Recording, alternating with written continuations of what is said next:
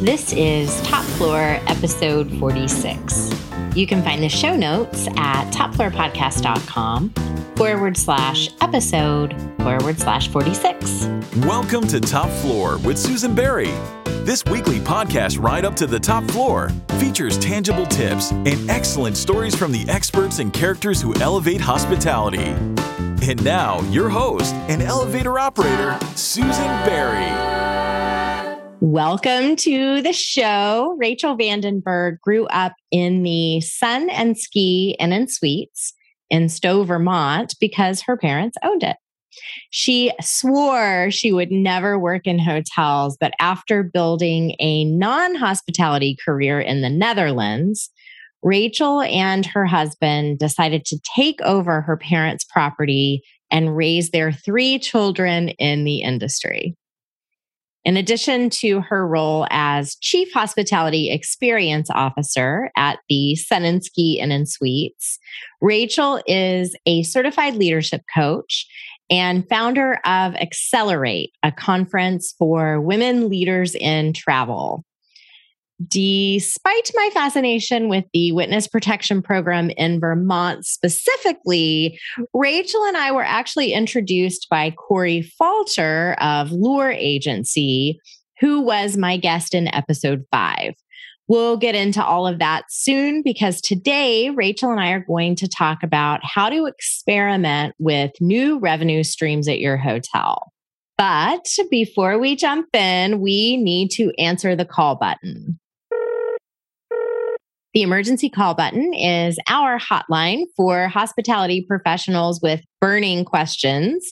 If you would like to submit a question, you can call or text me at 850-404-9630. Today's question was submitted by Lester, and Lester asks, how do you know when it's time to expand your hotel property? Perfect question for you, Rachel, because I know you recently did this. What advice would you give to Lester?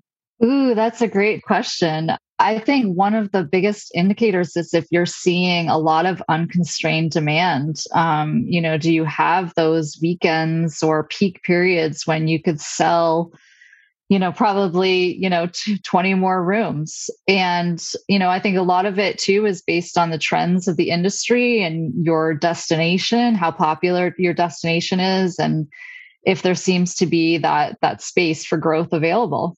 When you decided to expand the Sun and Ski, had you been tracking like lost and turned down business for a long period of time first, or did you have sort of a gut feeling that it was time and then you started to collect the data to prove yourself out?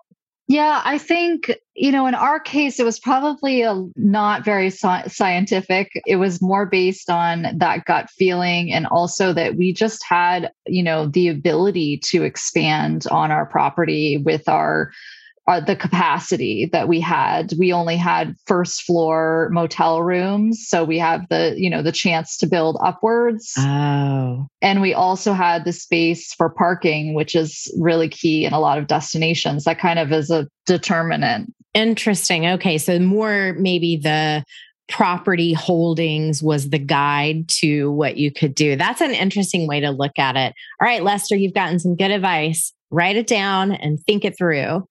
Rachel, you spent 9 years living and working in the Netherlands. How did you end up there? So my father is from the Netherlands originally and has been for many years, since the early 1970s in the United States, where he came over to actually do a hotel internship. And interestingly, when I went to college, I followed suit and returned to the Netherlands to do my master's degree and stayed there for 9 years unexpectedly. Met my husband after the first couple of years and also had our first children over there. That is so interesting. And had you grown up going there, or was it just like, oh, this is a great opportunity to get to know the fatherland?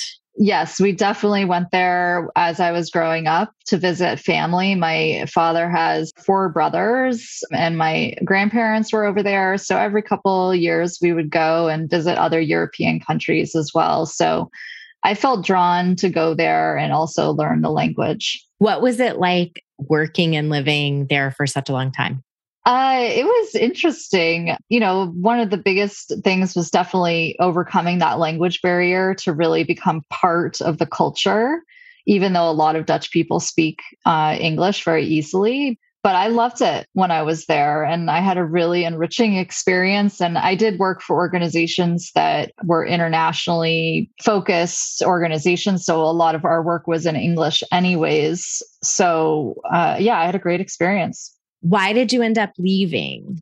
So we had twins and really were looking for, kind of reorganizing life and work. And we came on vacation back to Vermont, drove from Boston through the Green Mountains just before Christmas. And it started snowing softly as we're driving through. And we got the bug to come back and, build a different kind of life back in my hometown. It was the magical snow fairy dust that got you at the holidays. So you decided to return to Stowe and take over the hotel, at least in part because of the lifestyle that you wanted to create with your family. What were the steps that it took to make that decision? Or was it like the snow fell and instantly your eyes met across the car and you were like, yes, we're moving? Like what all was involved in that? Oh, definitely not. I mean, it was like, okay, this is kind of a crazy thought. I, even as it was coming out of my mouth, I was even like surprised that it came out of my mouth. So it was probably 6 to 9 months of making, those charts where you list the pluses and minuses. That was one of the things we did to make that decision. And what was really important to us was that if we were going to come over and take over this business, it was something that we really wanted to put our imprint on and our mark on as, our business, and to grow it to the next phase and to really be professionalized and to make a career out of it. Gotcha. I know you grew up in the hotel business, but had your husband done that kind of work before? Yeah, he actually worked in movie theaters a lot. So he had a really good hospitality background. That was my first job. Oh, funny. In a movie theater. And I always say that. People are like, what was your first job in hospitality? Scooping popcorn, friends. That's what it was. Yeah. Or scraping gum from the floors of the... Yeah. I always tell the story of this. I worked in 2 movie theaters. The second one had the soda machine was really up high and I am very short. And so they had to build a box for me to stand on so that I could fill up the soda cups. It was both embarrassing and hilarious at the same time. So great. You and your husband split the operational responsibilities at the Sun & Ski Inn & Suites. How did you decide who does what? So it wasn't that difficult because we're very much opposites, actually, but we complement each other really well. And I would say, a lot of the things that we split fell into pretty stereotypical roles. I'm in charge of housekeeping and he's in charge of maintenance. And, one thing that's not necessarily stereotypical, but I'm not very good with numbers. So I said, okay, you're going to do finance. Mm-hmm. But a really funny one was actually marketing because neither of us had really any marketing experience. But I knew that my husband was very creative and he likes to take pictures and he's just got more of that than I do. And so originally marketing was completely in his territory. Come to find out that there's really 2 different kinds of marketing personalities. There's the creative side, but then there's the planning side. And my husband is not a planner, unfortunately. It sounds like we may be married to the same husband. Yes. I'm not sure. Right. So we discovered that we had to distribute marketing differently, and that it was really two roles, and I needed to do the planning side, but he is definitely the creative inspiration and does all of our photography now, which is really great. Oh, that's awesome to have in-house too. That's quite the savings if you can keep it in-house. So I mentioned this a little bit earlier, referred to it a little bit earlier. Our mutual friend, Corey Falter, suggested that I have you on this show because you had been piloting this retail program that he and I had talked about when I had him on the show. So in episode 5, we were talking about all these different ideas for how hotels can generate more revenue from places that they haven't done traditionally. I think it's a brilliant idea. We were brainstorming all different kinds of things, but this is new to the industry and the kinks haven't been worked out yet. So can you give us a basic overview of how this played out for you at your property, what you were looking to do? Sure. Actually, to start with, I had, never really thought a lot about retail for our property. We don't have a lot of physical space to have a retail department. And I really didn't also know, okay, well, if I did something, what would I sell? So, I really hadn't pursued it before, but then I was brought this idea by Corey, and he had told me about, this potential opportunity to work with a software company that could provide a sort of drop ship link and allow me to become a non-traditional retailer. And the vision was really to take advantage of our captive audience that we have, which is really focused on a lot of outdoor industry sports like skiing and hiking and, things like that. And how could we prepare our guests for their upcoming stay with the right gear and equipment potentially? So that's kind of where the vision started. And, there's, with having such a targeted audience where when they're coming, what season they're coming, and you're able to during, and post-stay deliver them relevant messages, it just all seemed to be the right fit. So that's kind of how we got started. It's interesting. A theme that comes up pretty regularly on Top Floor is that the hospitality industry can't really move forward without a mindset shift that encourages hotels to experiment.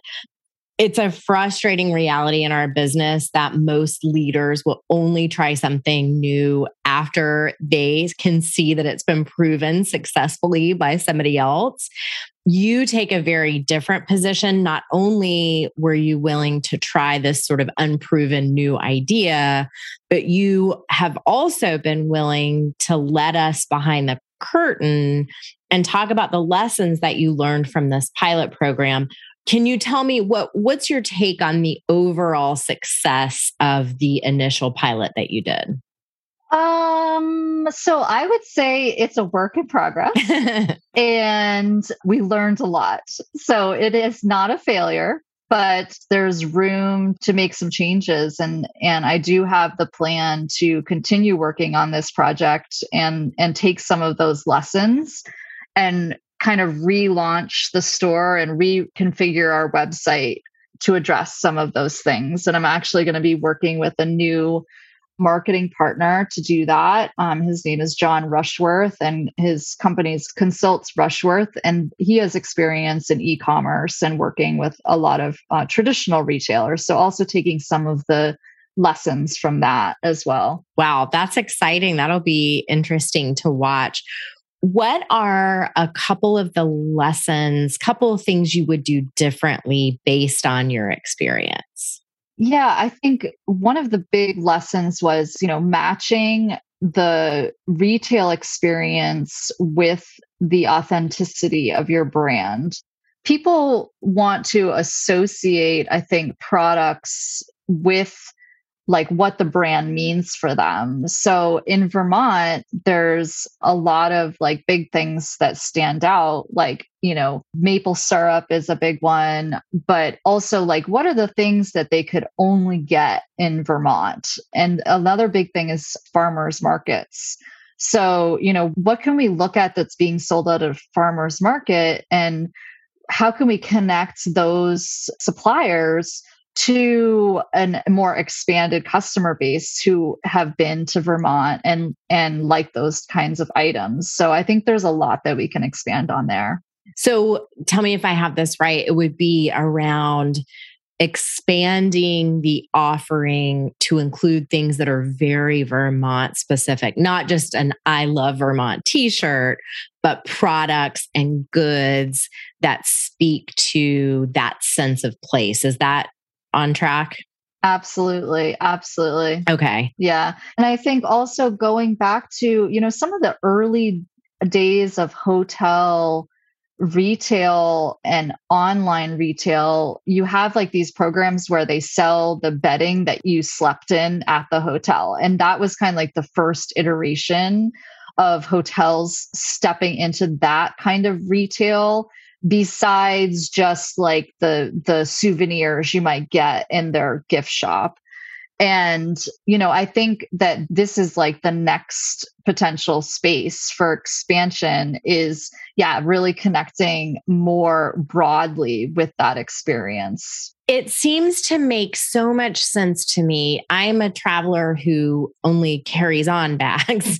I can't bring home bottles of maple syrup from Vermont if I visit because I'm not allowed to carry that on the plane.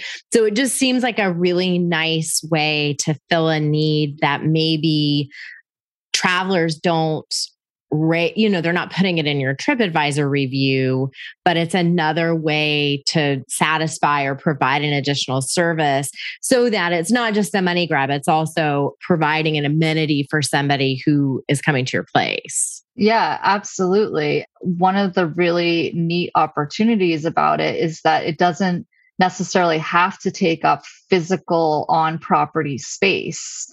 And, that's, one of the things that was really important when going back to that expansion question is that, when you're expanding, you're looking to optimize the revenue of every square foot. And here you have the opportunity to use that digital real estate to provide new sources of income. And you don't even have like a storeroom for inventory or anything, right? It's all drop shipped. That's the goal. In any case, and there may be like some more specific things, like if we had our own brand merchandise, that we may have some of those types of things that we keep in stock. So I understand that staffing and kind of just having the bandwidth to run the online store was an obstacle during the pilot for this. Do you think that hotels need a full-time person, or I don't know, what are the resources that a particular property should already have in place for this to be successful? I don't know if I can answer that question fully. I think it's really case specific depending on how the structure is of your company. But I think one of the most important lessons for me was that if you're going to go into something like this, you have to take it seriously, and that it is a whole new department. And, you have to have and set up the resources that are going to allow you to have the expertise. And that could be outsourcing part of that, which is basically what I'm going to be doing. But I'll also probably using some in-house capacity as well for part of the project. So yeah, it's a real thing. It's a store. So you have to there, and there's all the things that come with it, you have to provide for. Okay, this sounds like a good time to take a break. After this, Rachel talks about her decision-making process and describes how she accidentally allowed a cage full of rabbits to stay at the inn. Be right back. Top Floor is supported by SiteMinder. In an online world that never sleeps, you can't afford to be off, ever. So how do you keep rooms full, guests raving, costs down, and staff happy? SiteMinder is the world's leading hotel commerce platform that provides hoteliers like you with the tools you need to sell, market, manage, and grow your business, all from a single dashboard. It's technology without the need to be super techy, intelligence without the detective work, and simplicity without leaving anything out. To learn more about how SiteMinder can help your hotel grow online, visit siteminder.com/top floor. As you know, we like to make sure that our listeners come away from every episode of Top Floor with a couple of practical, specific tips to try either in their businesses or in their lives. I'm really fascinated by how you make decisions and the advice you might give others for evaluating decisions. So, for example, you all added a boutique bowling alley to the Sun & Ski Inn & Suites. And you, as we just talked about, were willing to test out this unproven retail concept. So my sense is that you have a higher tolerance for risk than a lot of hoteliers do, but I may be wrong about that.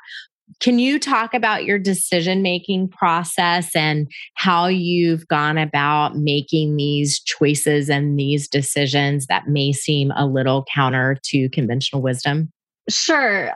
Some of it might be like stupidity, but well, clearly it's not. I mean, but no. So I think a lot of it is first driven by trends that we, as a family-owned company, have seen, and seeing the gaps, that are there and where the potential for growth is with our company. And so it started there. And with something like the bowling, I mean, we really did some, in-depth research into and looking at our population and the audience that we could attract for something like that. And obviously the cost versus revenue opportunities.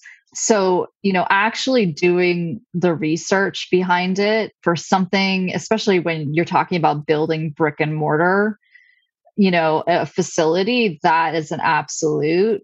And as I'm saying this, I think it really depends on the idea that you're entertaining. I mean, the retail shop, for instance, because I'm not putting in a lot of upfront investment, there is no brick and mortar. I can play around and learn by doing a lot more easily because there's not like that initial outlay that is so big. You won't get stuck with 100 bowling balls. Right. So, I mean, sometimes I make risky decisions and I, spend some money unnecessarily, but I've learned from it and the loss wasn't so big that it was prohibitive from trying those things out. So I think it's a little bit depends on the situation. That makes a lot of sense. I'm sure you get asked this all the time. My sister and her husband are business partners, and I've asked her this every year for the last 25 years. But what is it like to work day to day with your husband? It can definitely be challenging, but I think it's worked because we have such a clear division of responsibilities. And we found a way to, as long as we're not really depending on each other, like on a daily basis in terms of like, well, I need something from you to do my job, that helps. But I think we've just in general gotten better about communicating with each other and really grown in the experience. So there are definitely some hard times, but we complement each other a lot, so it works. Do you think that being a leadership coach helps that process along or hurts it because you're trying to coach your husband all the time? That's a great question. I think it's really helped. And the biggest reason is because I think I've become a better person for it. And, I think I've become a better listener and a lot better of also managing my own emotions and my own challenges and growth, that it's improved our relationship for sure. What suggestions do you have for people who are either considering rejoining or taking over a family business? I have to admit to you, Rachel, that I'm asking this question in the context of being hot and heavy in the middle of watching The Bear right now, which is one of the best shows I've ever seen. And it's all about taking over a family business and working with families. So that's the bias that I bring to this question. If you haven't seen it, you have to see it immediately. Run. Oh, I need to watch that for sure. So I think my advice for that is really about boundaries and respect. I think being really clear from the get-go, if you're working with other family members, knowing what's really important to each person in the partnership and knowing where the lines are that need to be drawn between the roles and responsibilities and the risks and those kinds of things, and having very deliberate conversations about those things. All right, it's time for us to predict the future. We're going to look into our crystal balls and try to see what's happening down the road. My first question is, do you think that your kids are going to follow into your footsteps in the hotel business? That is going to be an interesting one. I know they're probably too little to tell, but yeah, but it's so funny. I mean, even as little humans, they start to give you little signals and of their personality types, and each of the three of them are so different. I don't know, but I know that they have the entrepreneurial spirit. I think that that's something that we have done well as parents, is to show them that. And they've even started some of their own little businesses in the past couple of years. Oh, like what? So, well, during the pandemic, they started a mask making business with my mom, and she's a really good seamstress and crafty person. So they made cloth masks and they marketed it and sold them, and then donated most of the proceeds to local businesses were struggling during the pandemic. Oh, that's so cool. Yeah. Now my daughter wants to she's starting her own little baking business. She's a really good baker. So who knows what the future holds for them, but we're not putting a lot of pressure on it. And if it happens, it happens. What are some other types of pilot programs or experiments that you'd love to try? You don't have to have plans to do these. Where's your mind going right now? Sure. I really struggle answering this question because I feel like I'm just now coming to a place out of the pandemic and getting more secure with, like everybody's been having staffing issues, where I can really start envisioning, dreaming again. And, I think a lot of my dream and vision for the business is that, I want to leave behind something that stays with the times, and that we never look back and say that we got stale, so that's kind of what drives me with the hotel business. And a lot of my attention now is also focused on my side venture of leadership coaching and being able to coach other travel leaders and hospitality leaders, and that's a big area for me that I'm focusing on right now. Excellent. That sounds like what's next for you and what's next for your company. But I'll ask the question just in case. What's next for you and what's next for the hotel? So for me, I think growing to a place with our hotel so that I can be more of that owner. I've been really in the trenches a lot, which is fine and is actually good a lot of times. I learn a lot from stripping hotel beds and in that process, and just being really close to our employees. But I think, for me and the hotel and for my husband, if we can get to that place where we can operate more as the owner and really keep an eye on the data and being more scientific about how we operate the business, that will help us grow to our next phase. Okay, folks, before we tell Rachel goodbye, we are going to head down to the loading dock where all of the best stories get told. going down. Rachel, what is a story you would only tell on the loading dock? Okay, so the first thing that comes to mind, we had these guests a few years back. They drove in and they came to the front desk and they said that they wanted to see our rooms for a future stay. And it wasn't really about just seeing one room. They really had to go in the room and test things out. So they sat on the beds, they had to lie on the beds, open the fridge, and, so a lot of things like that. In just one room or multiple rooms? Multiple rooms.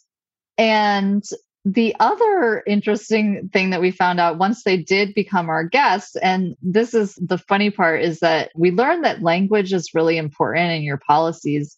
And our language around pets was, we always said we were pet friendly, but there's a difference between pet friendly and dog friendly, obviously, but we didn't make that distinction. So this guest showed up with rabbits. What? Yes. So every year they come. How many rabbits? I actually don't know how many rabbits. But every year they stay with us for a week and they have a cage of their rabbits. What in the world? And over the years, because our pet policy is non-distinct, we have had cats. I think we've even had a pig.